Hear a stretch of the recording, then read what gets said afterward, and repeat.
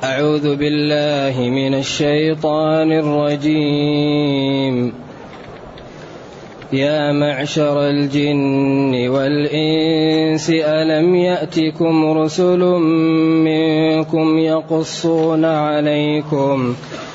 يقصون عليكم آياتي وينذرونكم لقاء يومكم هذا قالوا شهدنا على أنفسنا وغرتهم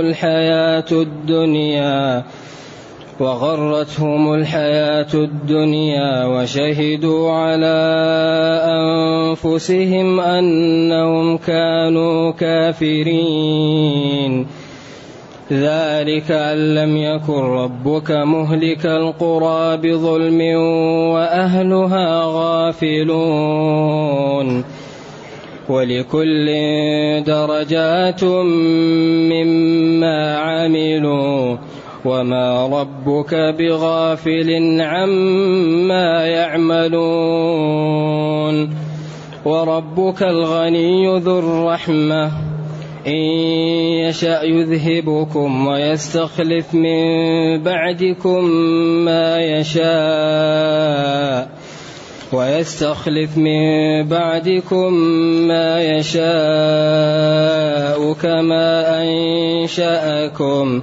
كما أنشأكم من ذرية قوم آخرين. إنما توعدون لآت وما أنتم بمعجزين.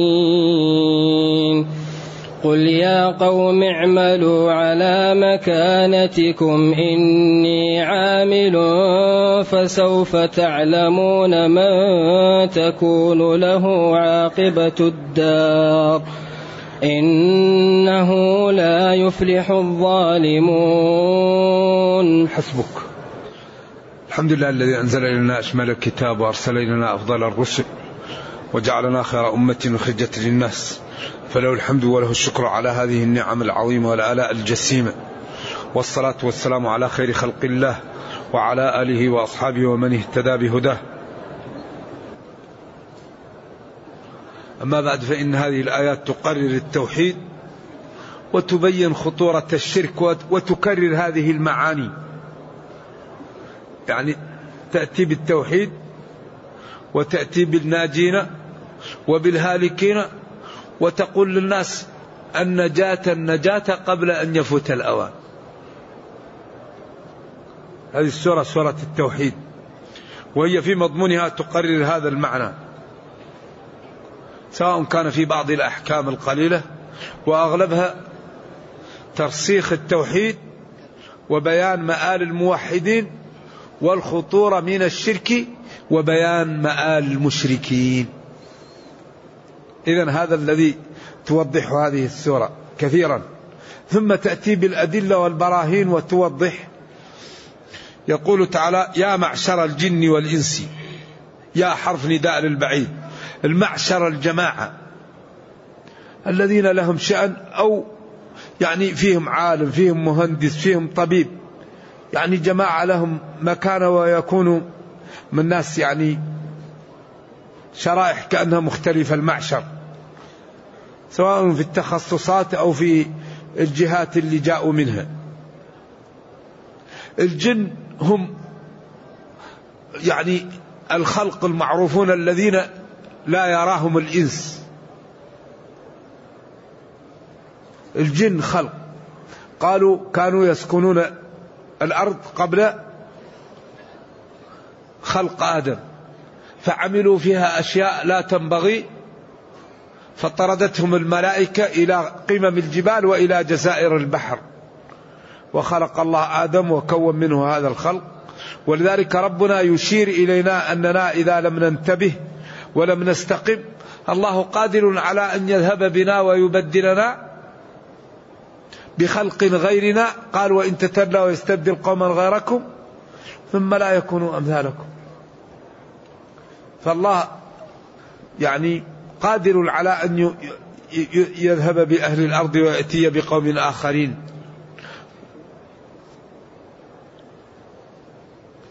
والإنس هم بنو آدم، سموا إنس لأنهم يأنسون أو أنهم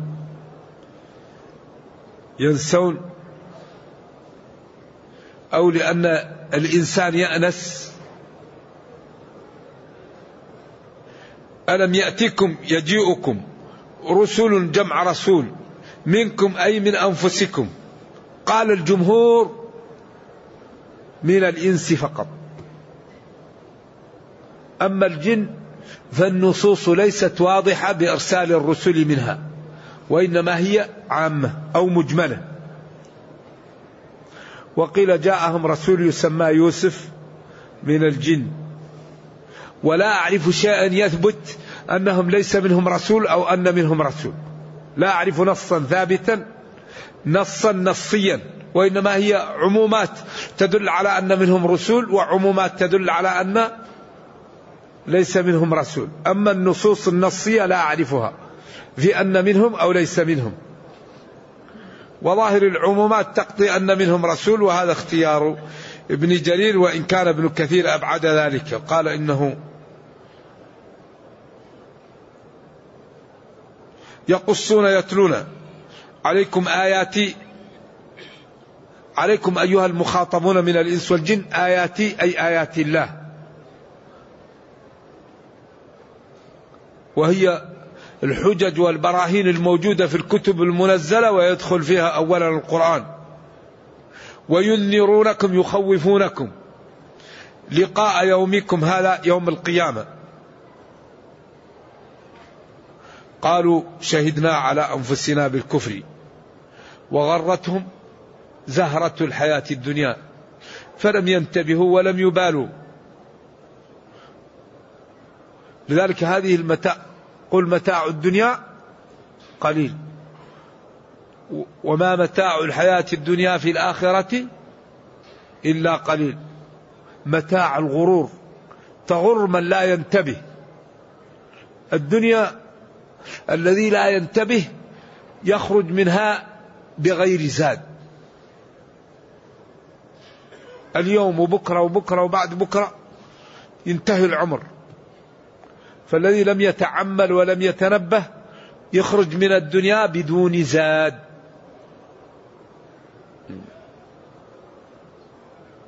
وغرتهم الحياة الدنيا. قلنا إن المال والناس والشيطان والنفس معوقات في طريق الله عن النجاة. هذه الأربعة تعوق الإنسان عن السير إلى الله. المال، إذا امتلأ قلب الإنسان من حب المال رابا وباع بالغرر والنجش وبالجهالة، وأخذ مال الأيتام والفقراء وطفف الكيل والميزان وغش، لأن قلبه امتلأ من حب الدنيا، فبقي كل شيء مؤخر والدنيا مقدمة، فكل شيء يبيع لأجل الدنيا لأن قلبه امتلأ من حبها. أما الذي في قلبه الخوف يعلم أن الدنيا فانية وأن متاع الغرور، ولا يغش ولا يكذب ولا يبيع بالغرر ولا بالنجش ولا بالربا ولا يظلم الأيتام والضعاف. كم من يتيم أخذ ماله، كم من فقير سلب ماله، كم من واحد طفف له الكيل والميزان وبيعت له بضاعة مغشوشة من واحد امتلأ قلبه من محبة الدنيا، فهان عليه كل شيء في إيجاد المال الكثير. أهم شيء يزيد المال. إذن الحلال ما حل في اليد والحرام ما حرمت منه. هذه كارثة، هذا مشكل. لذلك خطورة الحرام أنه يمحق ويحرق. الحرام يمحق المال ويحرق صاحبه يوم القيامة. أما الحلال والطاعة فإنها تنمي وترحم. خذ من أموالهم صدقة تزكهم وتطهرهم وتزكيهم بها.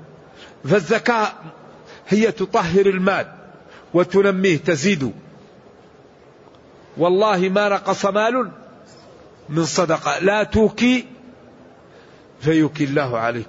دين رائع الإسلام، دين جميل، ولكن يحتاج إلى من يفهمه ويعمل به. وينذرونكم لقاء يومكم هذا يوم القيامة قالوا شهدنا على أنفسنا بالكفر وغرتهم زهرة الحياة الدنيا وزينتها وما فيها من الزخرف والغرور وله ولعب وزينة وتفاخر بينكم وتكاثر في الأموال والأولاد. لكن هي كالأرض التي جاءها الغيث ونبتت ثم وقف المطر فطال هذا النبات فيبس فجاءته الأنعام وداسته فأصبح هشيما تذره الرياح. قال ثم يهيج فتراه مصفرا ثم يكون حطاما بعدين ما لا وفي الآخرة عذاب شديد ومغفرة من الله ورضوان. وفي الآخرة عذاب شديد لهؤلاء المسرفين الذين لم يبالوا، لم يكونوا من المصلين ولم يكونوا يطعموا المسكين وكانوا يخوضون مع الخائضين وكانوا يكذبون بيوم الدين. ومغفرة من الله ورضوان للمؤمنين الذين هم في صلاتهم خاشعون والذين هم عن اللغو معرضون والذين هم للزكاة فاعلون. إذن مغفرة من الله ورضوان لجماعة وعذاب شديد للمجرمين. وفي الآخرة عذاب شديد ومغفرة من الله ورضوان. عذاب شديد للمجرمين ومغفرة من الله ورضوان للمتقين. ثم ختم الآية بقوله وما الحياة الدنيا إلا متاع الغرور. المتاع اللي يغرك. المتاع في اللغة هو الذي ينتفع به ولا يبقى، كالمنديل وكالأمور التي تستعمل وترمى. متاع ما له قنية باقية، لكن هي متاع لكنها تغر أصحابها. إذن غرتهم زهرة الحياة الدنيا وشهدوا على أنفسهم أنهم كانوا كافرين. شهدوا سواء بألسنتهم أو بأيديهم أو بأرجلهم، ما فيه كذب مع الله، لأنك إذا قلت لم أفعل جلدك يقول، وإذا عاتبت جسمك قال أنطقنا الله الذي أنطق كل شيء. وقالوا لجلودهم لما شهدتم علينا قالوا أنطقنا الله. أبالله عليكم، من هذه صفاته يعصى؟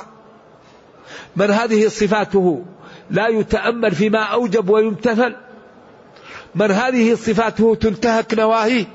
وقالوا لجلودهم لما شهدتم علينا قالوا أنطقنا الله. إذن لا مهرب ولا منجاة إلا بالصدق. لا ينجي إلا الصدق، لا ينجي إلا الاستقامة، لا ينجي إلا الامتثال. ما فيه. المنافق قد يسلم من الناس ويسلم من العقوبة ويجد مآربه في الدنيا، لكنه في الدرك الأسفل من النار، لأن الله لا تخفى عليه خافية. وهو أراد أن يكذب على الخلق وأن يظهر ما لا يبطن، فالله تعالى يعامله بما في قلبه، ولكن ينظر إلى قلوبكم وأعمالكم. ولذلك هؤلاء الذين لا يبالون قال كأنهم خشب مسندة، كبير لكن القلب تعبان ما فيه فائدة.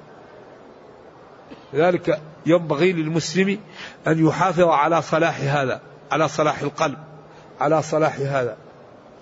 لأن أكثر ما يدخل الناس النار الفم والفرد، ما بين رجليه وما بين فكيه.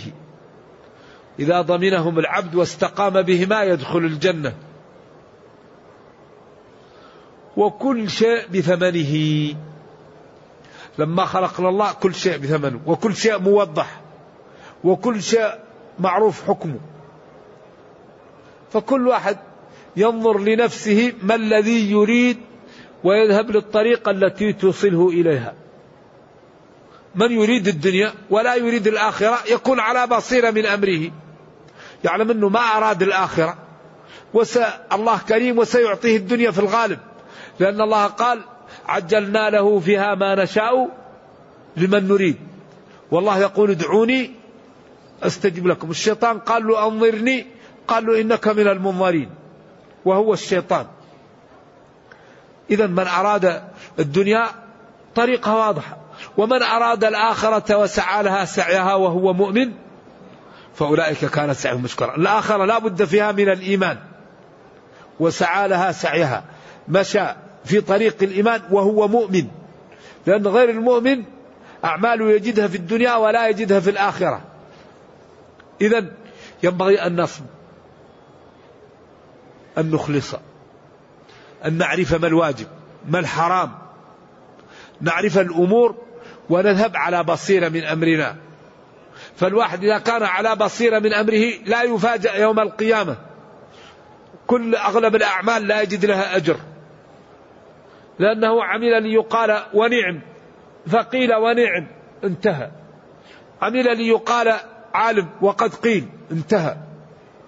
عمل ليقال جريء أو شجاع وقد قيل انتهى. لكن عمل لينجو من يوم القيامة، ليطيع ربه، ليسلم من عذاب الله، هذا يقال له تفضل، هذا يوم تكرم، هذا يوم تعز، هذا يوم تؤمن، يوم يخاف الناس أنت تأمن. إذن كل شيء موضح، فلا ينبغي للعاقل أن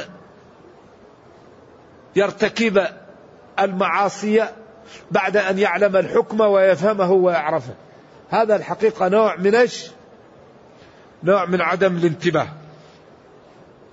هؤلاء شهدوا على أنفسهم أنهم كانوا في الدنيا كافرين. طيب إذا ما الفائدة؟ الفائدة أننا نحن الآن في الدنيا نتعظ بهذا ويكون لنا عبرة، وأن ننجو بأنفسنا.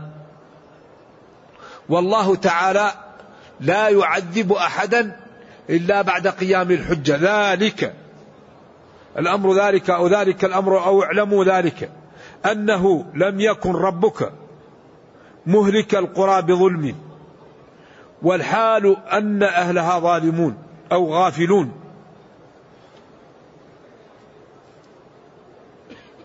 هذه الآية فيها قولان للعلماء. ذلك الأمر، ذلك أو ذلك الأمر أن الله جل وعلا لم يكن ربك مهلك القرى بظلم.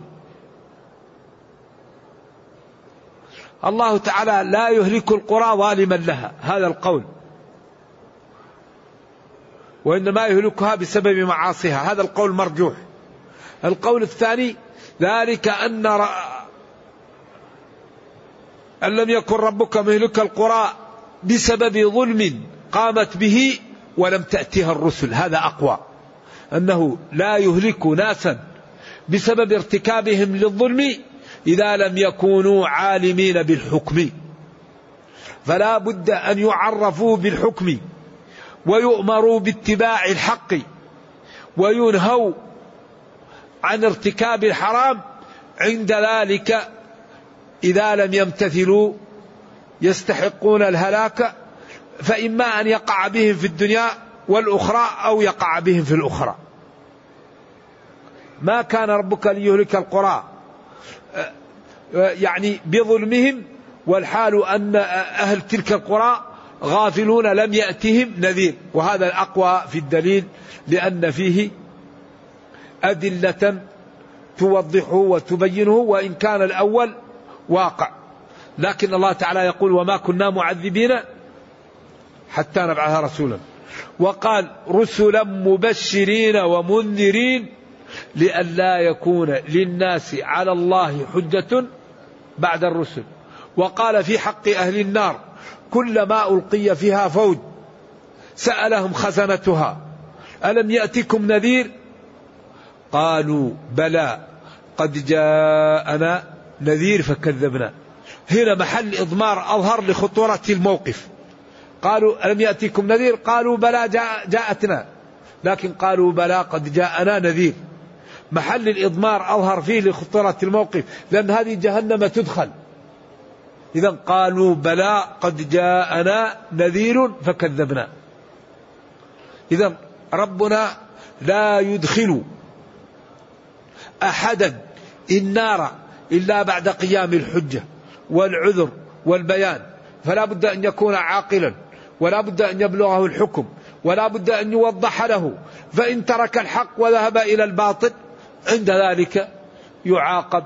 ولذلك قال ربنا ألم نجعل له عينين ولسانا وشفتين وهديناه نجدين. هذه طريق الخير وهذه طريق الحق. وامتن على الخلق وقال لهم وجعل لكم السمع والأبصار والأفئدة لعلكم تشكرون.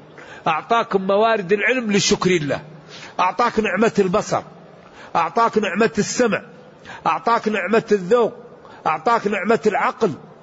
نعم وإن تعدوا نعمة الله لا تحصوها. أعطاك هذه النعم لتشكر ربك بها، فتنظر فيما حل وتسمع ما حل وتتكلم بما حل وتفكر فيما حل، وأن لا تجعل هذه النعم وسيلة لمعصية الله تعالى. والله بيان لا وراءه. ولذلك أبعد القرآن نحتاج إلى أدلة وبراهين.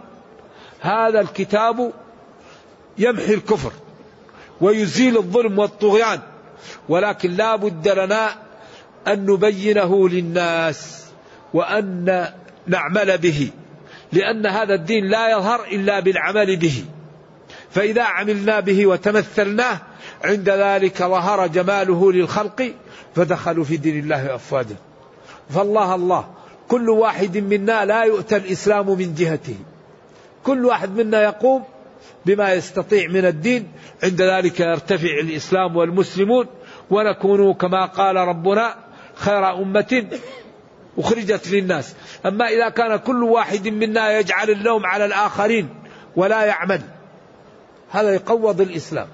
الله يهديكم ما فعلتم. طيب وأنت الله يهديك أنت أول، ما الذي عملت أنت وما الذي قمت به؟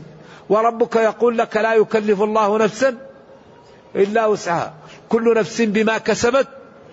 إذن كل واحد منا يقوم بما يستطيع.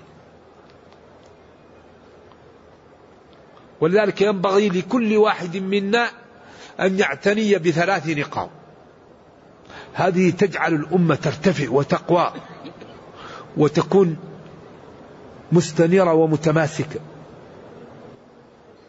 الأمر الأول أن كل واحد منا يبني حياته على العلم، كل شيء يعمله بعلم، وكل شيء يتوقف عنه بعلم، وكل شيء يقبله بعلم. يبني حياته على العلم، يتكلم بعلم، يسكت بعلم، يقبل بعلم، يرفض بعلم. هذه النقطة مهمة وتجعل حياة الإنسان كلها خير. النقطة الثانية أن نلبس الدين، أن نعمل بالدين، أن نمتثل الدين، أن نتقي ربنا. كل واحد منا يعمل بما علم. من عمل بما علم أورثه الله علم ما لم يعلم. كثير من الناس إذا تعلم اختلفوا من بعد ما جاءهم العلم بغيا بينهم. إذن كل واحد منا يعمل، لأن العلم محض الجهل إن لم ينفعه. إذا كان الإنسان لا يعمل بعلمه فعلمه يكون وبال عليه يوم القيامة. إذن كل واحد منا يعمل بعلمه. هذه النقطة الثانية. النقطة الثالثة أن كل واحد منا يهتم بالبرامج. البرامج يكون عنده نظام لحياته، كيف نحفظ، كيف نتقي، كيف نبر بوالدي، كيف نساعد جيراني، كيف نعمل لي مشروع للمحتاجين من الأمة المسلمة، كيف لا نترك في حي اثنين متقاطعين. يعني نترقى في الخير. برنامج يومي، برنامج أسبوعي، برنامج شهري، برنامج سنوي. عندي برامج نترقى في الخير. كيف نكون إنسانا مصلحا، كيف نكون تقيا، كيف نكون غنيا شاكرا، كيف نكون عابدا، كيف نكون عالما، كيف نكون محبوبا. يعني كل الفضائل. كيف نكون مجمع الفضيلة، كيف نترك لي بصمات لديني ولأمتي قبل أن نموت. بهذه النقاط الثلاثة الإنسان يترقى. بعدين هذه الدنيا تعطيك ما تعطيها أنت وما تريد. تريد كل خير، اشتغل وقم بالأسباب واسأل الله. تريد أن لا تكون شيئا، نم في البيت ولا تبالي. ولذلك يعطيك الحياة، تعطيك ايش؟ ما تعطيها. قالوا ليش؟ معاوضة. تبذل تربح، تنام تخسر. لولا المشقة ساد الناس كلهم. إن السيادة في اثنتين، فلا تكن يا ابن المشايخ فيهما بالزاهدين: حمل المشقة واحتمال أذى الورى. حمل المشقة واحتمال أذى الورى. ليس المشمر للعلا كالقاعد، قل للذي طلب العلا بسواهما هيهات تضرب في حديد بارد. المشقة، الصوم مشقة، الصلاة مشقة، بذل المال مشقة، الصبر على أذية الناس مشقة، غض البصر مشقة، كف اللسان مشقة. حمل المشقة واحتمال أذى الناس. هذا يسب، هذا يشتم، تتحمل، جزاك الله خير. إذن من عمل هذا ساد الناس. لذلك نبينا صلى الله عليه وسلم ما انتقم لنفسه، ما انتقم لنفسه إلا إذا انتهكت حرمات الله. لا يغضب لنفسه أبدا. الرجل الذي جذبه حتى أثر فيه ضحك وأعطاه، والثاني قال قسمة ما أريد بها وجه الله، قال اسقي يا زبير ويحك ومن يعدل إلا ما أعدل. الثاني أن كان ابن عمتك، ما قال له يا خبيث أنا رسول معصوم. الثاني قال ويحك ومن يعدل إلا ما أعدل. لذلك هو أفضل البشر لما أعطاه الله من الصفات الحميدة وما زوى عنه من الصفات الذميمة، فجعله كما قال وإنك لعلى خلق عظيم. وأكثر ما يدخل الناس الجنة حسن الخلق.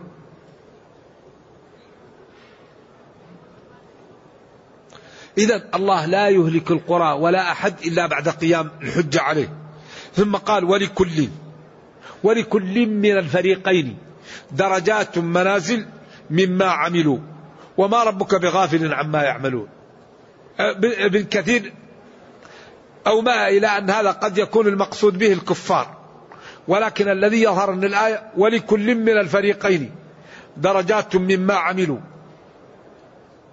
فالمتقون لهم درجات والمجرمون لهم دركات، وكل واحد ينال عمله، كما قال فريق في الجنة وفريق في السعير.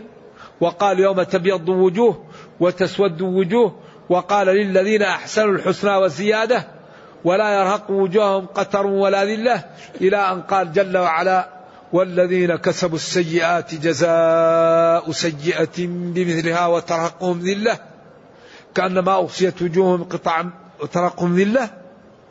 إيش اللي بعد هذا؟ كأنما أغشيت وجوههم قطعا من الليل مظلمة عياذا بالله عليها قترة وأولئك مسرة ضاحكة مستبشرة. إذن القرآن كله هكذا وهكذا. ونحن الآن كل واحد يختار لنفسه ويرى الطريقة التي يريد فيسلكها، ولا عذر لأحد بعد هذا البيان. ولكل درجات أي منازل من عملهم الذي عملوه وما ربك بغافل عما يعملون، هذا تهديد، وهو الذي أومأ به ابن كثير إلى أن المقصود الدرجات هنا دركات أهل النار، والآية في الفريقين أوضح. وربك الغني ذو الرحمة، الله أكبر، وربك الغني، الغنى المطلق، كثير الرحمة لخلقه. فما الذي نريد؟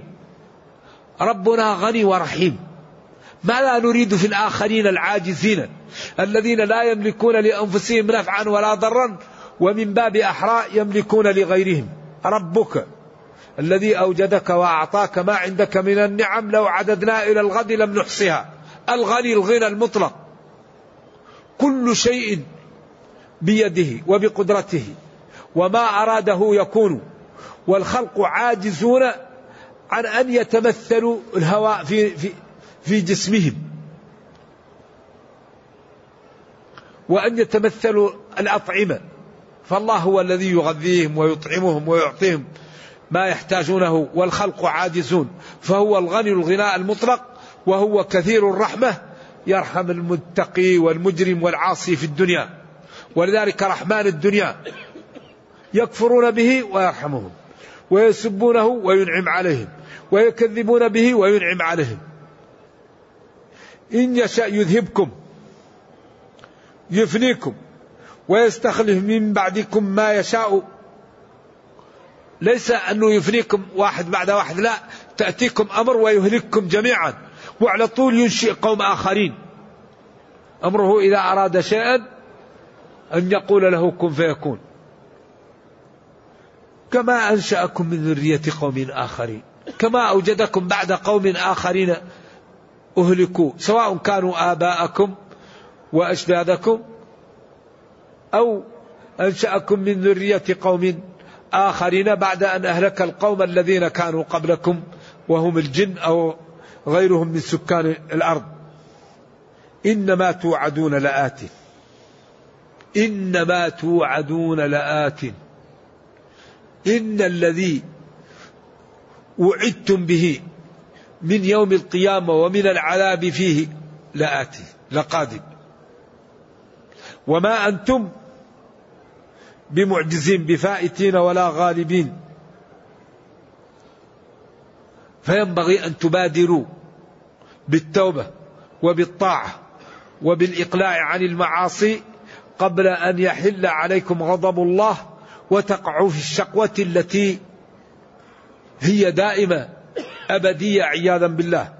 ثم قال قل يا قوم اعملوا على مكانتكم، أي على حالتكم وطريقتكم، إني عامل، فسوف في المستقبل تعلمون من تكون له عاقبة الدار، إنه لا يفلح الظالمون، أي الأمر لا يفلح الظالمون. قل لهم يا نبي اعملوا، هذا أمر تهديد وتخويف، على طريقتكم التي أنتم عليها، إني عامل على طريقتي، فسوف تعلمون في المستقبل من تكون له عاقبة الدار، من يكون الصادق، من يكون له الجنة، ومن يكون الكاذب، ومن يكون في جهنم. إنه جل وعلا لا يفلح، أي لا يفوز القوم الظالمون، أي لا يأمنون من النار ولا يدخلون الجنة. إذن لا يدخلون الجنة بل يدخلون النار، لا يأمنون مما يخافون ولا يدركون ما يرغبون فيه. فالفلاح هو أن يأمن الشخص مما يخاف ويدرك ما يرغب فيه، وعدم الفلاح هو أن لا يأمن مما يخاف منه ولا يدرك بغيته. ولذلك قال جل وعلا فمن زحزح عن النار وأدخل الجنة فقد فاز. فالفلاح هو الفوز. إذن قال لهم أنتم استمروا على ما أنتم عليه، وهذا فيه تهديد، ونحن سنستمر على ما نحن عليه، وذلك أيضا فيه تهديد لهم. وفي النهاية سيظهر من هو المحق ومن هو المبطل. ولذلك قدم على هذا أنهم قالوا إنهم شهدوا على أنفسهم أنهم كانوا كافرين. وهذا تحذير وتخويف لأهل الدنيا الذين لا زالوا على قيد الحياة أن لا يكونوا من الهالكين، وترغيب لهم وتحفيز لهم على أن يسلكوا الطريقة الطيبة على أن يكونوا من الفائزين. إذن هل عذر بعد هذا؟ لا عذر بعد هذا البيان. فينبغي لكل واحد أن يعرف الطريقة التي يحب ويرغب فيها فيسلكها، ويسأل الله أن يوفقه وأن يجعله من المتقين، لأن ربنا جل وعلا يقول: وقال ربكم ادعوني أستجب لكم، وقال ربكم ادعوني أستجب لكم، أجيب دعوة الداعي إذا دعان فليستجيبوا لي. اللهم أرنا الحق حقا وارزقنا اتباعه، وأرنا الباطل باطلا وارزقنا اجتنابه، وأن لا تجعل الأمر ملتبسا علينا فنضل. ربنا أتنا في الدنيا حسنة وفي الآخرة حسنة وقنا عذاب النار. اللهم أصلح لنا ديننا الذي هو عصمة أمرنا، وأصلح لنا دنيانا التي فيها معاشنا، وأصلح لنا آخرتنا التي إليها معادنا، واجعل الحياة زيادة لنا في كل خير والموت راحة لنا من كل شر. ربنا ظلمنا أنفسنا وإن لم تغفر لنا وترحمنا لنكونن من الخاسرين. سبحان ربك رب العزة عما يصفون، وسلام على المرسلين، والحمد لله رب العالمين، والسلام عليكم ورحمة الله وبركاته. هذا أحد الإخوان أمسي سأل عن مفهوم اللقب، وهو أضعف المفاهيم، فأحد الإخوان كتب لنا من المذكرة في كتاب دفعها من اضطراب للوالد رحمة الله عليه الشيخ محمد الأمين الشنقيطي: مفهوم اللقب في اصطلاح الأصوليين هو ما علق فيه الحكم باسم جامد، سواء كان اسم جنس أو اسم عين أو اسم جمع، وضابطه أنه هو الذي ذكر ليمكن الإسناد إليه فقط، لا لاشتماله على صفة تقتضي تخصيصه بالذكر دون غيره. وقال جماهير العلماء على أن مفهوم اللقب لا عبرة به، وربما كان اعتباره كفرا، كما لو معتبر مفهوم اللقب في قوله تعالى: محمد رسول الله، فقال يفهم من مفهوم لقبه أن غير محمد صلى الله عليه وسلم لم يكن رسول الله، فهذا كفر بإجماع المسلمين. فالتحقيق أن اعتبار مفهوم اللقب لا دليل عليه شرعا ولا لغة ولا عقلا، سواء كان اسم جنس أو اسم عين أو اسم جمع أو غير ذلك. نعم، إلى آخر الكلام. يمكن الواحد يرجع إلى المفاهيم في كتب الأصول، والموضوع ميسر. إذا مفهوم اللقب واضح وليس بحجة. من الذي يعذر بالجهل في أمر التوحيد خاصة في هذا الزمان؟ جماهير العلماء يقولوا الجهل لا يعذر به، لكن يخفف. لأن لو كان الجهل عذر كل واحد يقول لا أتعلم أصلا. ما دام الجهل عذر ليش نتعلم ونورط نفسي؟ لكن الجهل يخفف. ولذلك قال العلماء: الذي يعيش بين ظهراني المسلمين لا يسامح في جهل فروض العين.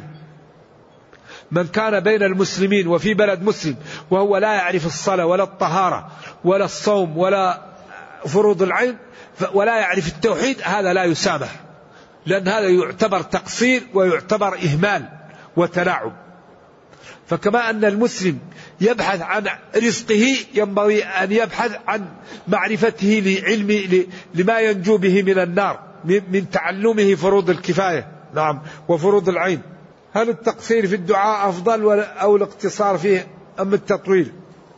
يا أخي، مع الله أسأل الله وألح على ربك وطول في الدعاء، وربك كريم، وكل ما دعوته كل ما أعطاك، وسؤال الله عبادة. نعم، أمن يجيب المضطر إذا دعاه، وكل ما دعوت ربك يجيبك.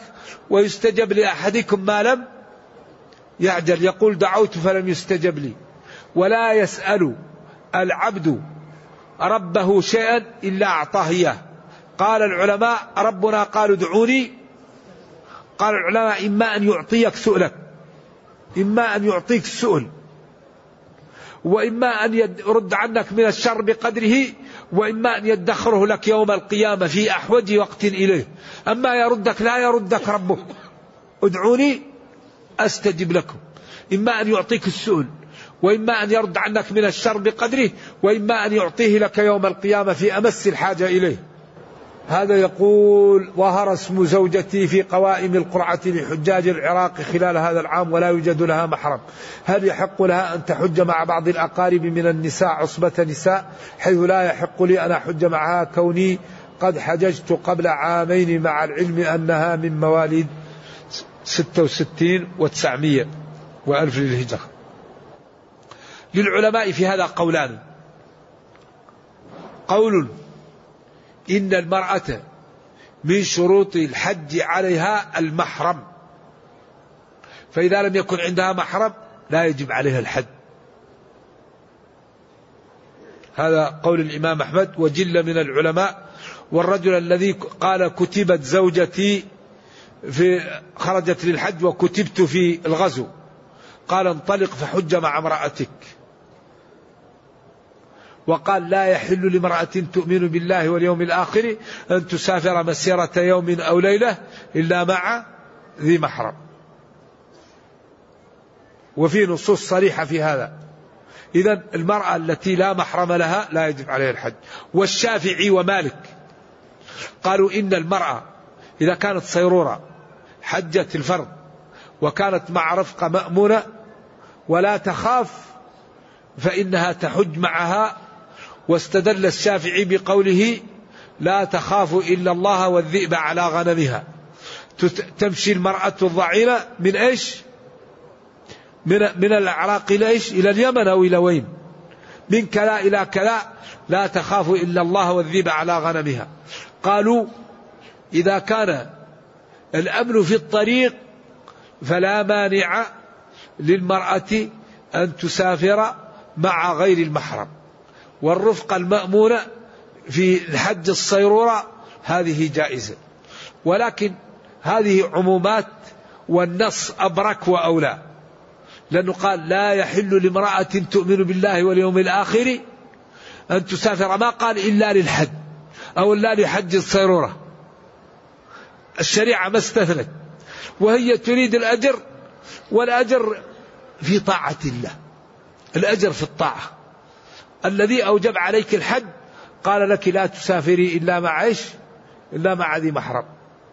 ولكن المشكلة أن المسلمين لا ينتبهون في ممارسة شرع الله مما سبب لهم الضعف. أكبر سبب في ضعف المسلمين عدم الاهتمام بتقوى الله، لأن من يتق الله ما لا اجعل له مخرجا. من أقوى المخارج أن يقوى المسلمون. المعصية تضعف، المعصية تسبب الفرقة. ولا تنازعوا فتفشلوا. فالخير في تقوى الله وفي امتثال أمر الله. نعم. يقول رب أسرة أدخل عليهم جميع طرق الفساد وقال لهم اتقوا الله ولا تركبوا الحرام، وهم منهمكون في الفساد ولا يستمعون له، هل يكونوا معذورين؟ أيهم معذور؟ الذي يدخل الفساد على بيته هذا مشكل، والذي أيضا ينهمك في الفساد هذا مشكل. الدين لازم له من مكابدة. الدين ما هو لعب، الجنة ما هي لعب، الجنة هذه حقيقة، والموت حقيقة، وعذاب القبر حقيقة، وكل شيء بثمنه. فالذي يريد الجنة ينهى نفسه عن الهوى، الذي يريد الجنة يبذل.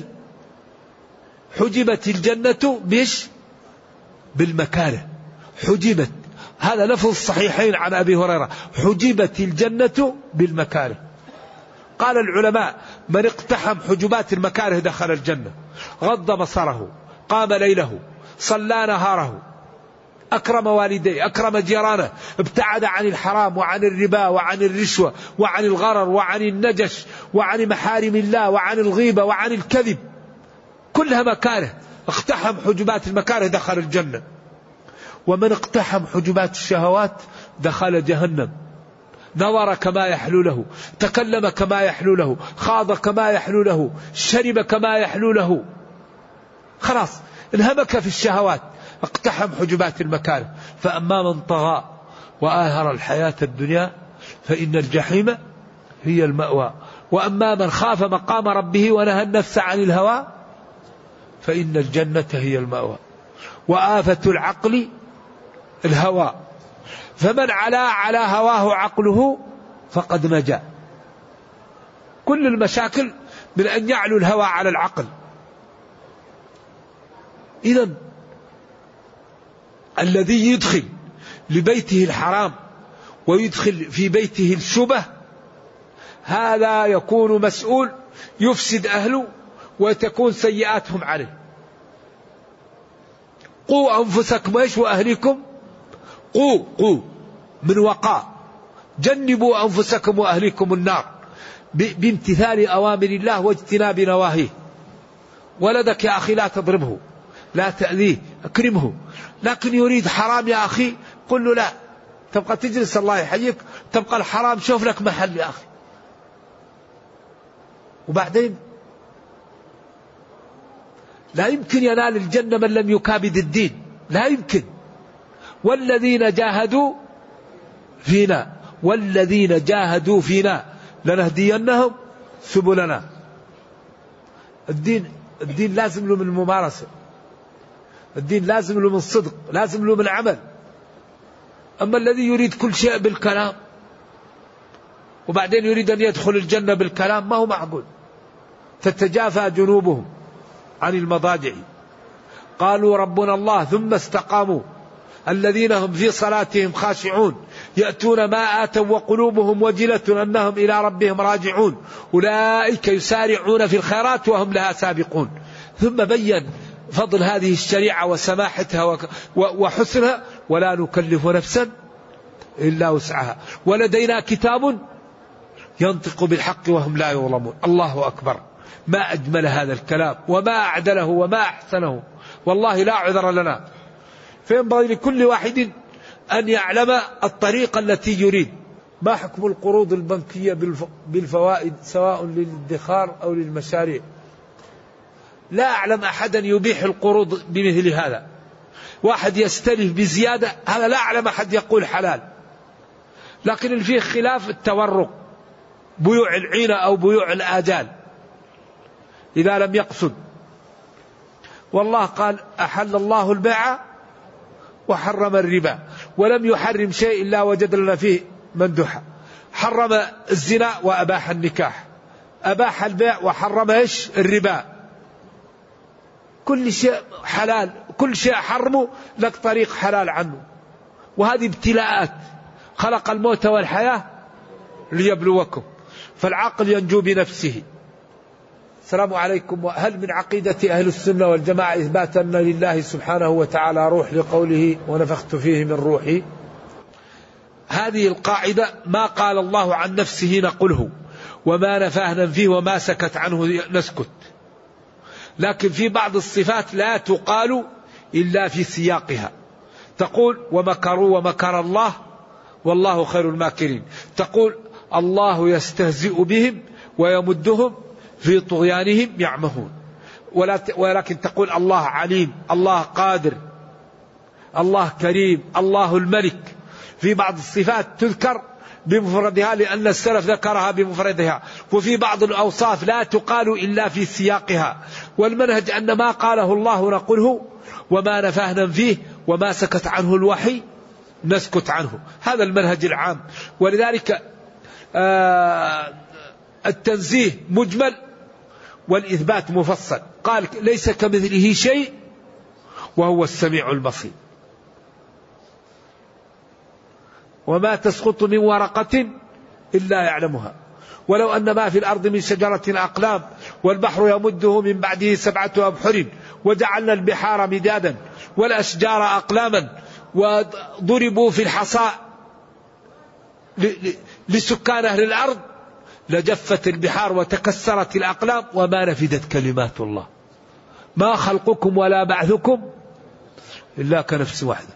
هذا الله لا يقاس بخلقه. والأرض جميعا قبضته يوم القيامة، فلا يقاس بالخلق ولا يقاس بالمخلوقات. هذا خالق السماوات والأرض الجبار، فلا يقاس بالخلق ولا يجعل كالخلق، وإنما يوصف بصفاته الجلال والكمال، ولا يوصف إلا بما وصفه به نفسه أو وصفه به رسوله صلى الله عليه وسلم، لأنه لا يصف الله أعلم بالله من الله، ولا يصف الله بعد الله أعلم بالله من رسول الله، أنتم أعلم أم الله. فما قال عن نفسه نقله، وما قاله رسوله صلى الله عليه وسلم عنه نقله، وما نفاه ننفيه، وما سكت عنه الوحي نسكت. هذه هي طريق السلامة.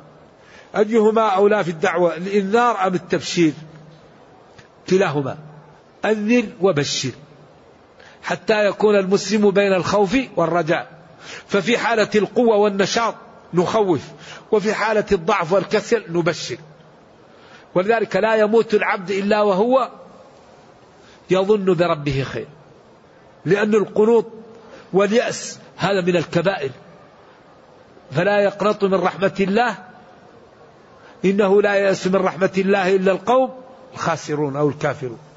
فالمسلم دائما بين الخوف والرجاء، في حالة النشاط والقوة والحيوية يغلب جانب الخوف، وفي حالة الضعف والمرض والكسل يغلب جانب الرجاء، ويكون بين الخوف والرجاء. نرجو الله أن يغفر لنا ويرحمنا، وربنا كريم كريم ولا يهلك إلا هالك. ركعتين لا يحدث فيهما نفسه غفر له ما تقدم من ذنبه. سبحان الله وبحمده 100 مرة غفر له ما تقدم من ذنبه. قل هو الله أحد تعدل ثلث القرآن. الزلزلة نصف القرآن، في حديث فيه ضعف. الخير كثير، وكل حرف من القرآن ب10 حسنات. نرجو الله جل وعلا أن يوفقنا وإياكم. نكتفي بهذا. السلام عليكم.